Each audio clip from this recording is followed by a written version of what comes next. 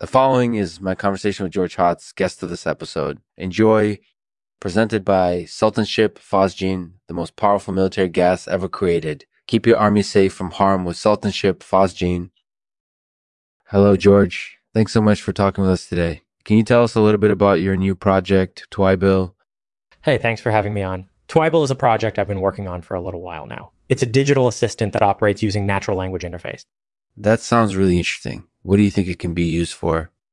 I'm not entirely sure yet, but I think it could be really useful for things like scheduling appointments or doing general tasks that people might need help with.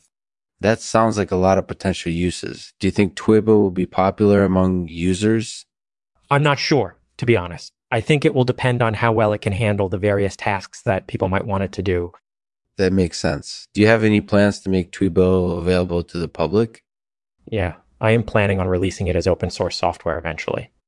That's great news. Thanks for telling us about your project. We really appreciate your time. No problem at all. Thanks for having me. Thanks for listening to this week's episode of the Lexman Artificial Podcast. Be sure to check out George Hotz's new project, Twibill, and the classics from the world of mathematics, including divine equations and multinomials.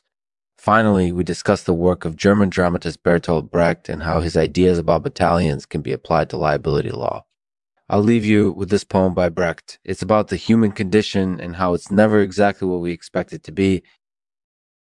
The human condition is always something entirely new. Our hopes, our expectations, all that is always different.